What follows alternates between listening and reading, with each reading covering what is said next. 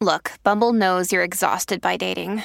All the must not take yourself too seriously and 6'1" since that matters. And what do I even say other than hey? Well, that's why they're introducing an all-new Bumble with exciting features to make compatibility easier, starting the chat better, and dating safer. They've changed, so you don't have to. Download the new Bumble now. When you need mealtime inspiration, it's worth shopping Kroger, where you'll find over 30,000 mouth-watering choices that excite your inner foodie. And no matter what tasty choice you make, you'll enjoy our everyday low prices, plus extra ways to save, like digital coupons worth over $600 each week. You can also save up to $1 off per gallon at the pump with fuel points. More savings and more inspiring flavors make shopping Kroger worth it every time. Kroger, fresh for everyone. Fuel restrictions apply. This episode is brought to you by Shopify. Whether you're selling a little or a lot, Shopify helps you do your thing, however you cha-ching. From the launch your online shop stage, all the way to the we just hit 1 million orders stage. No matter what stage you're in, Shopify's there to help you grow. Sign up for a $1 per month trial period at shopify.com/special offer, all lowercase. That's shopify.com/special offer. Welcome to the New Books Network. Mahatma Gandhi said, "Those who believe religion and politics aren't connected don't understand either." Hello, everyone, and welcome to the podcast. I'm Renee Garfinkel, your host on the New Books Network with the Van Leer Jerusalem series on ideas. I'm pleased to welcome Daniel Statman to the show today to talk about his important and timely book, State and Religion in Israel, a philosophical legal inquiry. Professor Daniel Statman is chair of the philosophy department at the University of Haifa and specializes in ethics and political philosophy. Daniel Statman, welcome to the podcast. Thank you very much. Before we talk about your book, Danny, I'd like to ask my guests to tell us something about themselves. So tell us about who or what in your life had a strong influence on your intellectual development.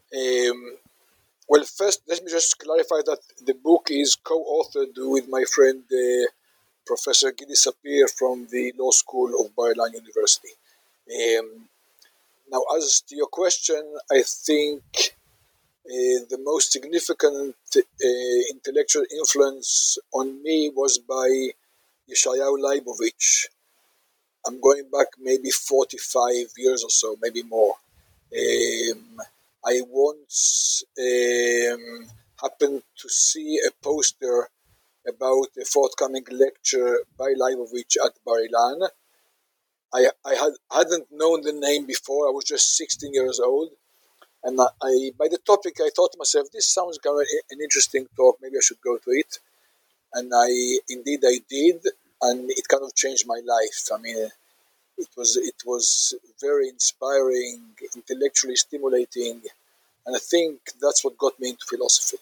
What was it about him that was so impactful? He was very sharp in his arguments, really kind of provocative. While listening to him, you always need to think about, what would I say? Do I have any answer to that? Could I offer a better argument, and so on? Also, he kind of he went against the mainstream then in the religious circles in which I grew up. So it was always very fascinating and thought-provoking. Well, we could talk about Yeshayahu Leibowitz for a long time because he also impacted me when I was in high school. But we'll try to avoid that because the topic today is your and Gideon Sapir's book.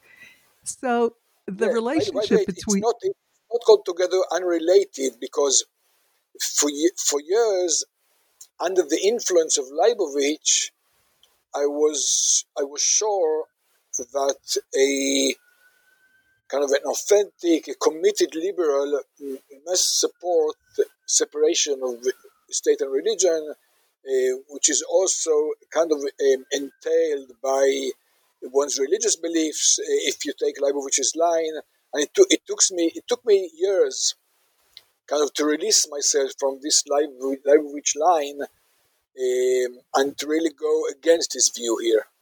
Right. He had the black and white thinking, the absolutist thinking, that I think is especially appealing to young people. Absolutely, yeah. So let's turn to your book. The relationship between religion and state is very complex, and viewed globally, it lies on a continuum from about 40% of the countries in the world that ban certain religions outright, to those that restrict certain religious activities, to those that favor or prefer certain religions. Tell us about that continuum and where Israel fits on it. Yeah, so the continuum, this continuum is around two axes. One concerns the question of religious freedom of religion, and the other concerns the question of support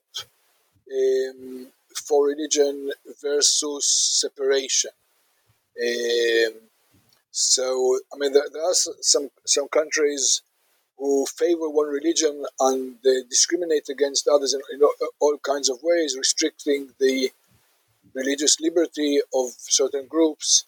There are countries that respect the religious freedom of all citizens, but think that the state shouldn't support any religious cause, especially not fund any religious cause. Israel is interesting because Israel, on the one hand, is a country where the state is deeply involved in religious issues. It supports, it funds synagogues as well as mosques and churches and so on, and religious schools and so on. But on the other hand, it also respects the religious freedom of all citizens. So is the relationship between those two concepts an uneasy relationship? Separation of church and state and religious freedom, is there a contradictory relationship to them at times, or do they coexist easily? So at times there might be some tension, but of course not necessarily. You need to balance them. So the challenge when you talk about support is the challenge of equality. Okay, so given that in most countries, almost all countries in the world, there's more than one religion, then once the state starts supporting one religion, usually the religion of the majority, there's the question of whether it offers similar support for the minority religions as well. So this, of course, is a great challenge in Israel too. So in Israel, when people talk about state and religion issues, they think almost exclusively about the Jewish religion. While the question is larger, of course, and it took time for the government offices and also for the courts to really understand that you can't give to Jewish religious causes without also giving to Muslim or Christian or whatever religious causes. Okay, so that's the challenge when you talk about support. But there's no, in principle, contradiction between, on the one hand, equally supporting various religious groups, and making sure that individuals belonging to any religious group would be able to practice their religious rituals with no interference and no disturbance by the state, which is the kind of the essence of religious freedom.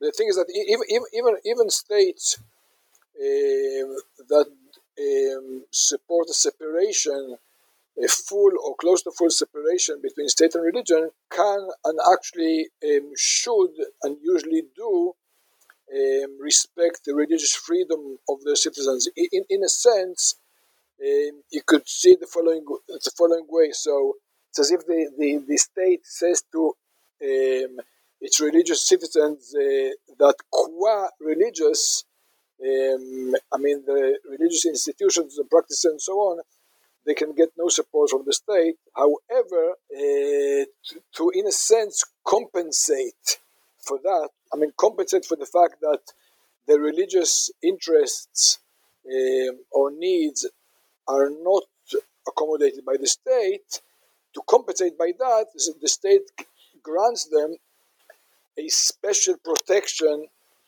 to their religious life. And this special protection comes in the guise of the right to religious freedom. So this right means that religion gets a special protection more than other kinds of activities or institutions.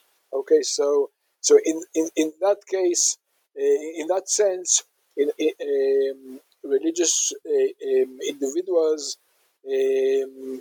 on the whole, are treated fairly by the state. Why is the issue of religion and state different in Judaism than Christianity, and therefore different for Israel than for European and other liberal democracies? No, I'm not sure how different it is in terms of the fundamental moral political questions. So I could see a request from churches in some European country to be funded by the state. Think of a country like Greece. I think something like maybe 98% or 97%, a very high percentage of Greek belong to the Greek Orthodox Church. So it would make sense for Greece as a country to support the church. Support, not only both symbolically and also materially. It would make sense. So the questions that apply, that I mentioned earlier about the equal support of one group in comparison to other groups, and questions of religious freedom and so on, I think they would apply in Christian context as well. It is true that Judaism is such a religion that has a lot of practices. So these many practices, religious practices, would mean that there are more areas where Jews would ask for some kind of help, support, funding, and so on from the state, and B, that issues of religious freedom might come up. So I think it's more a matter of the number of such cases than the kind of in principle difference here. You could argue that in recent years, European countries have restricted religious freedom in a way they hadn't before. Limitations on kosher and halal slaughtering, for example, and other things. Is that a change in principle, do you think, or only in practice? That's kind of a tough question. I would say the latter, because it's not that the European Union has decided as a matter of principle that religious needs shouldn't have this kind of privileged status anymore. This status I was referring to earlier when I talked about the right to religious freedom. So it's still a special right. So having a right means that you have a kind of especially strong claim vis-a-vis your state when it comes to some religious needs that you think are not accommodated. So in that sense, it's more a matter of a change in practice and in the particular balancing. So it's kind of we can talk about it, but I think from the point of view of those supporting the ban on kosher slaughtering and so on, so it's more becoming more aware of or changing the view regarding animal rights and so on. This has become kind of a much bigger issue than it used to be, and therefore this becomes a case where, with all respect to religion, we can't kind of compromise. We can't accommodate that religious need. So it's more about the change regarding animals than about religion.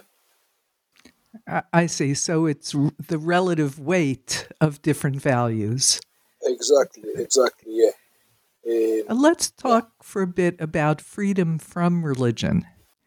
In the United States, the fastest growing religious group are those who identify themselves as nones, no religious affiliation. In Israel, a large segment of the population is secular, although they do identify as Jews. Now, there are those who would say that freedom from religion is the flip side of freedom of religion in democracies, but you look at it differently. Tell us about your view of the individual's right to freedom from religion. And you can refer to the example you use in the book, however you want to express it. Sure. So from a theoretical point of view, even the freedom of religion is kind of puzzling. Why is it exactly that religious believers are entitled to special protection for their practices when it happens to be incompatible with with laws or rules which are generally applicable and which were not made up in a kind of a campaign against religion? There's nothing anti-religious in them. There's just this law that was made, and now it happens to be incompatible with some religious practice. So why exactly should we grant the religious an exemption? So that's a big question, and our answer in general is that in most cases it has to do with respecting the believer's conscience. So the thought is that for believers, the religion is very important. It is what defines them as individuals. It's very central to their identity, and therefore to make a believer act against his or her deepest beliefs is a kind of attack on their conscience or attack on their integrity, and that's why we grant them this special protection. Now, if that's the case, then with this in mind, we should move to freedom from religion. So let's say we make a law on the basis of religious considerations that bans the growing of pigs in Israel, or maybe the serving of pork in restaurants or something like that. Okay, so this, of course, is a significant restriction on liberty, and there are good arguments against it. But the question is whether the pork eaters have an additional claim, in addition to the general liberal claim they have, that their liberty to eat whatever they want is restricted. It is the fact that this prohibition based on religion, does that particular fact add to the moral problematics or severity of the prohibition? And here we don't really see why this should be the case. So let's say that the same prohibition exactly would be imposed for non-religious reasons. Let's say for some theory about animal rights we just mentioned earlier. And actually there are these prohibitions on eating certain animals. I think in Israel it's illegal to eat dogs, to kill dogs and eat them. I think it's illegal, I'm not entirely sure. But definitely in other countries, there are certain types of animals that the law forbids eating, killing in order to eat, or serving in restaurants or stuff like that. So let's assume that it's the same prohibition exactly on the same kind of food, just this time on non-religious grounds. It seems to me that the fact that the basis of the prohibition is in one case religion and in another case it's, let's say, some philosophical view about animal rights, shouldn't make a difference in terms of the protection granted to the individual. So in that sense, I don't think people have a right to freedom from religion. The very fact that some law originated from religion, which means that it was based on religious considerations, this very fact isn't enough to grant some citizens a special right against it. So that doesn't mean we completely reject this notion. I think this notion would apply in cases where there's something analogous to cases where the believer is forced to act against his or her conscience. So we need to find cases where some law seeks to force the secular to act against their conscience. So an example might be something like the law that still exists in Israel, unfortunately, that forces all Jewish citizens to get married through the rabbinate. So arguably a young couple who, let's say, are completely secular and feel very much alienated from Jewish law and from the rabbis and so on, so to force them to participate in this religious ritual, maybe even to force them, to force the groom to wear a yarmulke on his head, and maybe say some kind of religious blessing, and maybe force the bride to go to the mikveh to purify herself, and so on. All this, I think, could be seen as analogous to cases of forcing the religious to act against their conscience. So I would think that in these cases, where the secular are forced by law to participate in an active way in a religious ceremony, a religious ritual, those would be the cases where this idea of freedom from religion would apply. And I just want to add that it's not just the Jews in Israel who can only marry through their religious community. The other religions, Muslims, Christians, and minority religions, also there is no civil marriage. You can only marry through your religious community. Yeah, this is absolutely true. Yeah, the interesting thing is that Muslims, Christians, and so on in Israel are by and large not bothered by that. It's interesting. Most of them, I mean, the overwhelming majority of them are, if not happy, you can't hear any real opposition. They seem to be quite happy. Let's say the Arab Christians in Israel, they get married in a church. They see it just as a matter of culture. They don't see it as anything deeply religious. And the same with Muslims, which has to do with the fact that most Israeli Muslims would define themselves either as religious or at least as what they call traditional. You won't find many Israeli Muslims who would define themselves as secular. But even if you would, I think most of them would get married, if they get married, in a kind of a religious ceremony, and wouldn't opt for the option that many young Israeli Jews opt for, which is, to take a weekend in Cyprus and get a civil marriage from there. You note in the book very reasonably that the state promotes and supports its notion of the good in many ways, from health and safety to culture. So why not religion? And you respond in the discussion of it that health and safety are rational. But of course, as we see today with vaccine skepticism, that may be rational, but they're not universally accepted. And of course, cultural values are even more debatable.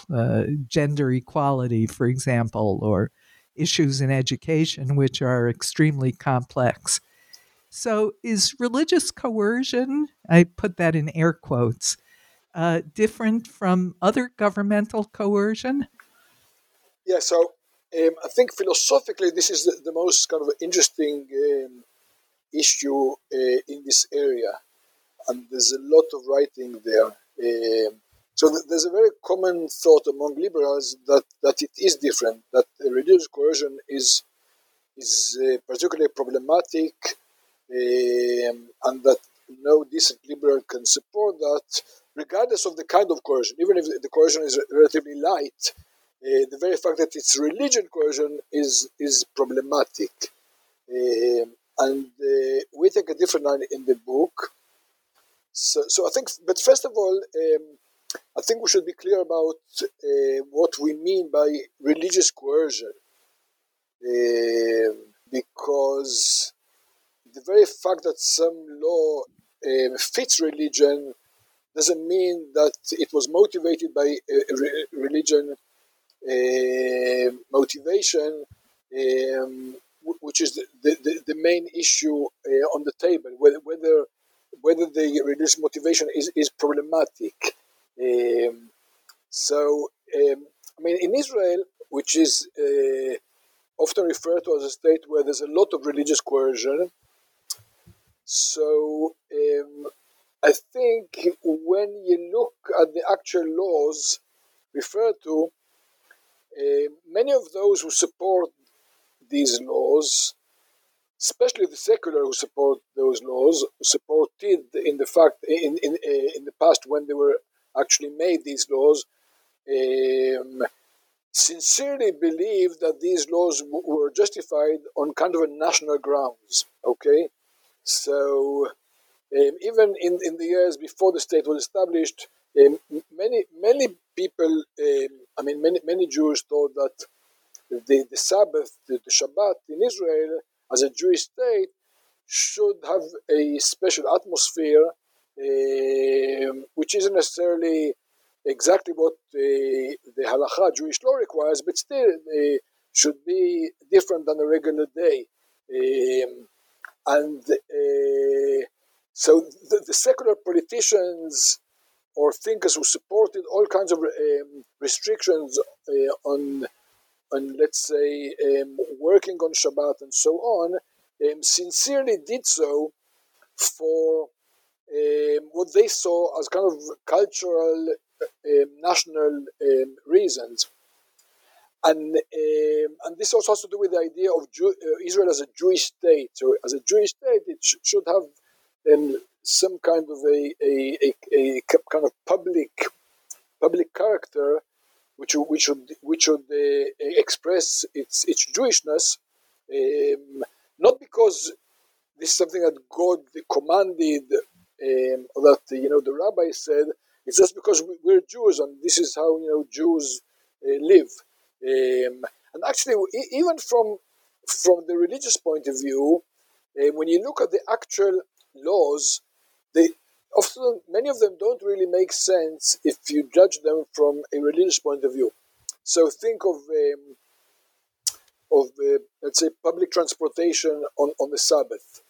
It's something we talk about in the book. So, from a strictly halachic Jewish law point of view, it doesn't really make sense to outlaw public transportation while allowing private transportation. If anything, then from the point of view of halacha, it's better to have people taking a bus, and let's say 50 people riding on a bus instead of 50 cars. So I think very clearly in this example, the Orthodox who support this prohibition on public transportation, what really motivates them is not coercion in the sense of making other Jews' behavior compatible with what God wants them to do, but rather an attempt to shape the public sphere in ways that be compatible with the kind of the atmosphere of the Sabbath. So even if one accepted that religious coercion in the strict sense of the word is problematic, which we deny, I think when you look at the actual cases, most of them are different. So nobody would deny that it's okay for countries in general, and for Israel in particular, to impose all kinds of restrictions in the public sphere, because the state has its own character. So, for instance, you have some holidays, so you don't allow traffic in some streets for that holiday, not for the Sabbath, on the Sunday or whatever. Or you have some parade, or you close some road and have a promenade there. Just for the sake of the holiday or whatever. Now, it's true that from our point of view, even if some law is 100% based on religious considerations, something like, okay, we want this law passed because we believe that this is what God wants, or something like that, I don't think it can be ruled out a priori. I don't think that the very fact that the law is based on religious considerations makes it in some way illegitimate or indecent or unfair or anything of that kind. And this has to do with the point that I don't think there's any reason for us to accept in this discussion a priori that religious considerations in comparison to non-religious ones are in some sense irrational or non-rational, while all other bases for laws are rational, and even if people don't agree with them, if only they thought hard about it, they would agree. I just don't think this is the case. There are many laws that many citizens don't agree with, deeply don't agree with, and still nobody thinks that the fact they don't agree with makes these laws unfair or illegitimate or anything of that kind. And there's also the argument or the pressure from the liberal values of being a good neighbor that is not disturbing someone else's religious practice. So there is that argument that if opening your store or driving a bus down a particular street will be disturbing to the culture, religious or other, of the people in that neighborhood that day, one ought to restrict oneself in accommodation to that. That seldom gets into the argument, but I think in real life it operates that way. Yeah, I think it does get into the argument quite often, especially when we think about religious areas, neighborhoods, or settlements, and so on. So I live in a kind of relatively small place in the Galilee, which is defined as religious. So there are no cars here that can drive in or through the place on Shabbat. What justifies that? So I think it's a matter of respecting the right of a community to shape its public sphere to an extent. Now, this depends on all kinds of conditions. For instance, the extent of restrictions that imposes on others, how much this is important for the community, and so on and so forth. So I think you're absolutely right that when you think of neighborhoods or areas which are, let's say, almost 100% religious, then they have a stronger claim for consideration. So it has to do with the transportation or traffic on Shabbat and so on. On the other hand, if it's a main road running through the neighborhood, and the meaning of closing this road would be a very heavy burden on the other citizens, then maybe we wouldn't be able to give them this accommodation.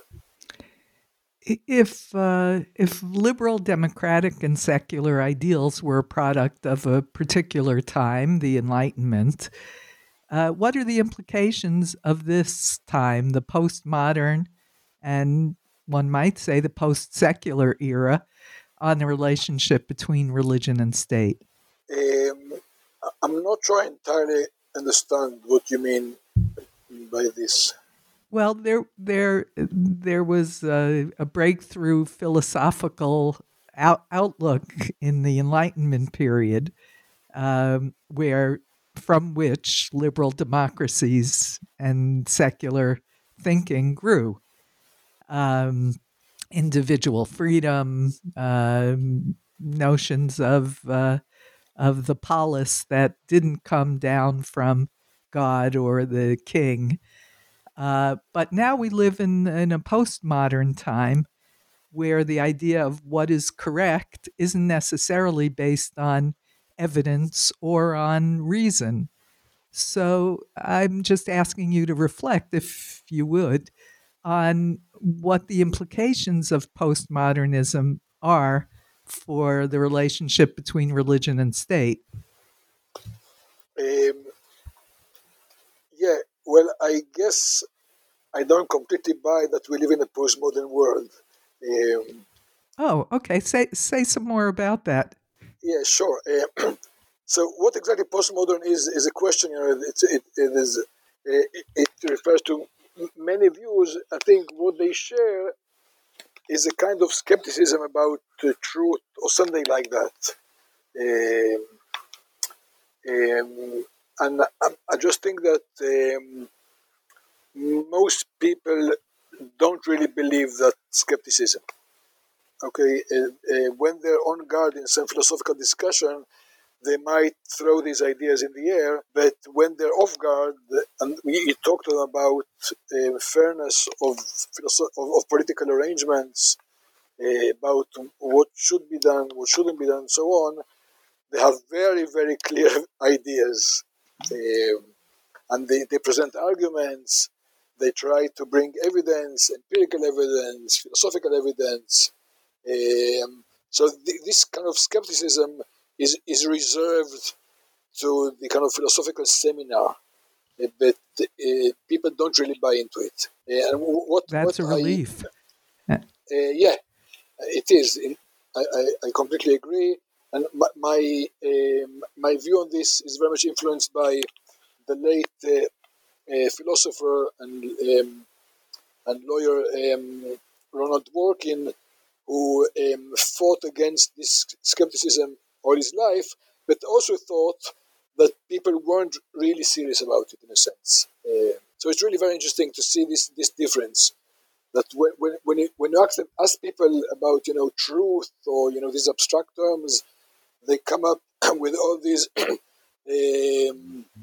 half arguments that no, it's all relative and subjective and so on.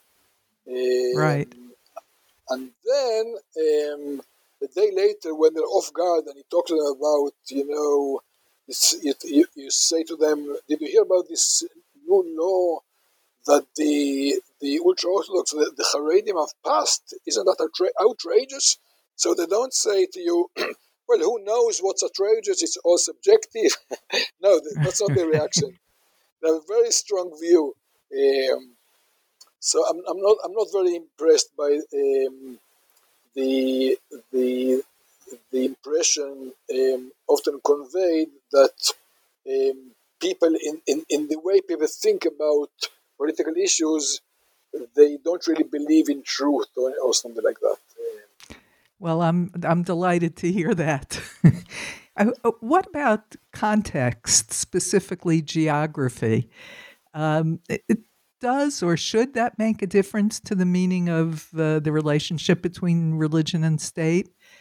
What I mean is, Israel is in the Middle East, where all countries are religious, Islamic, and none are democratic. Should the weight and balance of your arguments be different for countries in, for example, North America compared to the Middle East? That's a nice question. I never thought of that. Interesting. My gut feeling then is I've succeeded. Good, I'm glad. Yeah.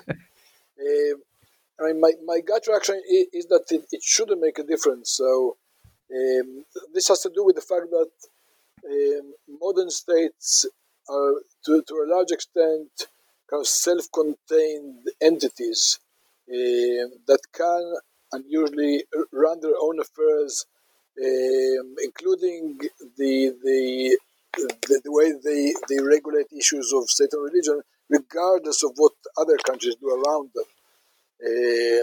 So, I mean, think of other rights or issues. So, or let's say issue concerning gender and gender equality. So, probably in all the countries around us, there's much less gender equality than in Israel.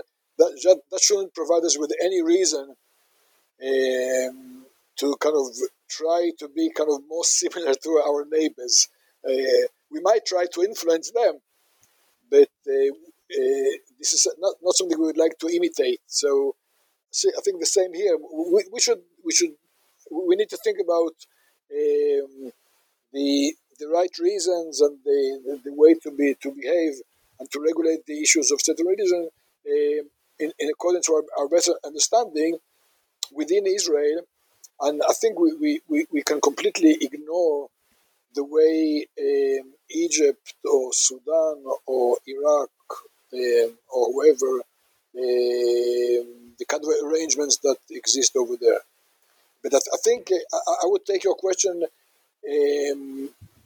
to the domestic context, and with a little twist, and I would reformulate as the question of the relation between the local and the national. The question is whether and to what extent issues of state and religion should be decided upon on a national level or on the local level. And that's, I think, an issue we didn't take up in the book enough, and it's really interesting.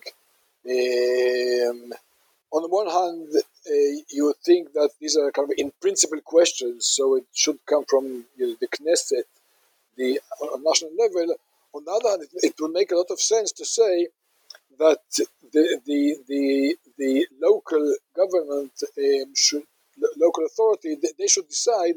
They know their exactly the kind of communities they have in their own city or region, and they can make their own accommodations and compromises and so on, and therefore maybe we should leave some of the decisions to the local bodies. Does the size of the religious minority who is receiving special accommodation, should that make a difference? For example, the Amish in America have some very special accommodations that nobody else has. They don't have to participate in Social Security, the national insurance, for example. But they are a tiny minority in a big country. So, talk about the special arrangements made for the ultra-Orthodox at the time of Israel's founding and the challenge today when they're now about 12% of the country's population. Yeah, so I think this is precisely right.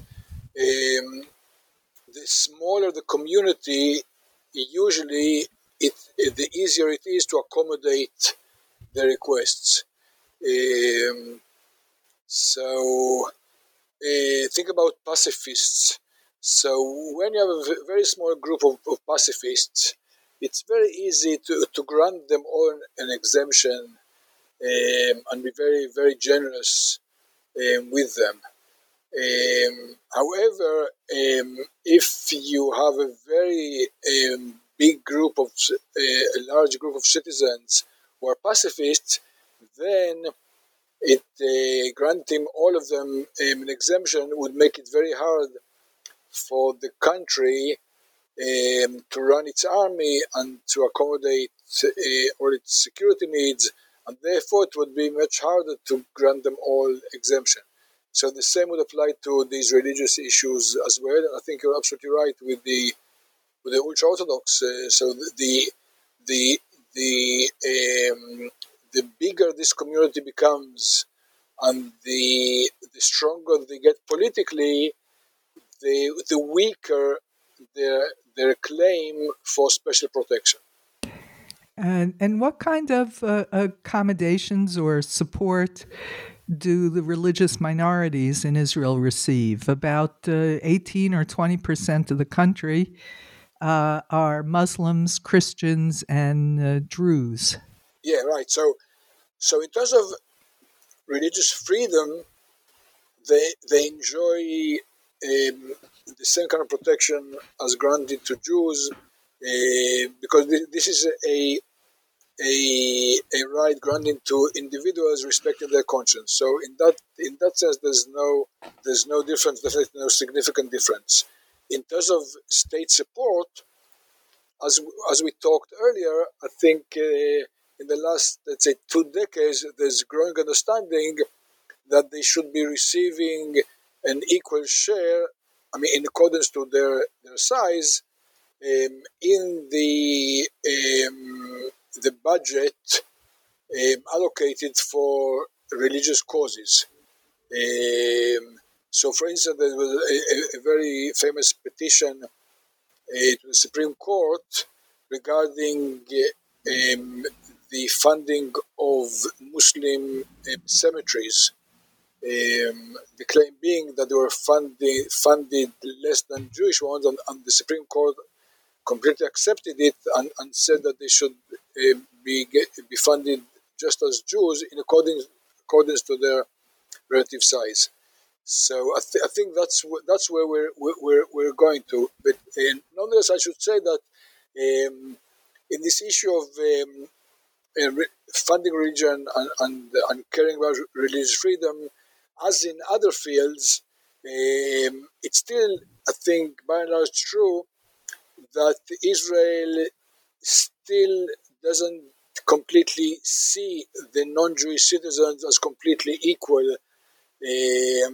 So when they think of religion, they think mainly about Jews. So you need to kind of make a special effort to make it clear to the decision makers or to the courts that we have a problem here. And when the decision makers or the courts realize that there is a problem, they, as I said, they rule that there should be equality. But I think that there's more kind of education to kind of educational efforts to be made among Israeli Jews to realize that, hey, this is a Jewish state, but there are many Muslims here and Christians and Jews, and they need to be accommodated as well. Finally, Danny, you make a number of recommendations for policy changes at the end of your book, some of them quite wide-ranging, from marriage and divorce to the requirement of teaching basic skills, the core curriculum in religious schools. Which of your recommendations do you think have the best chance of being accepted in the near future?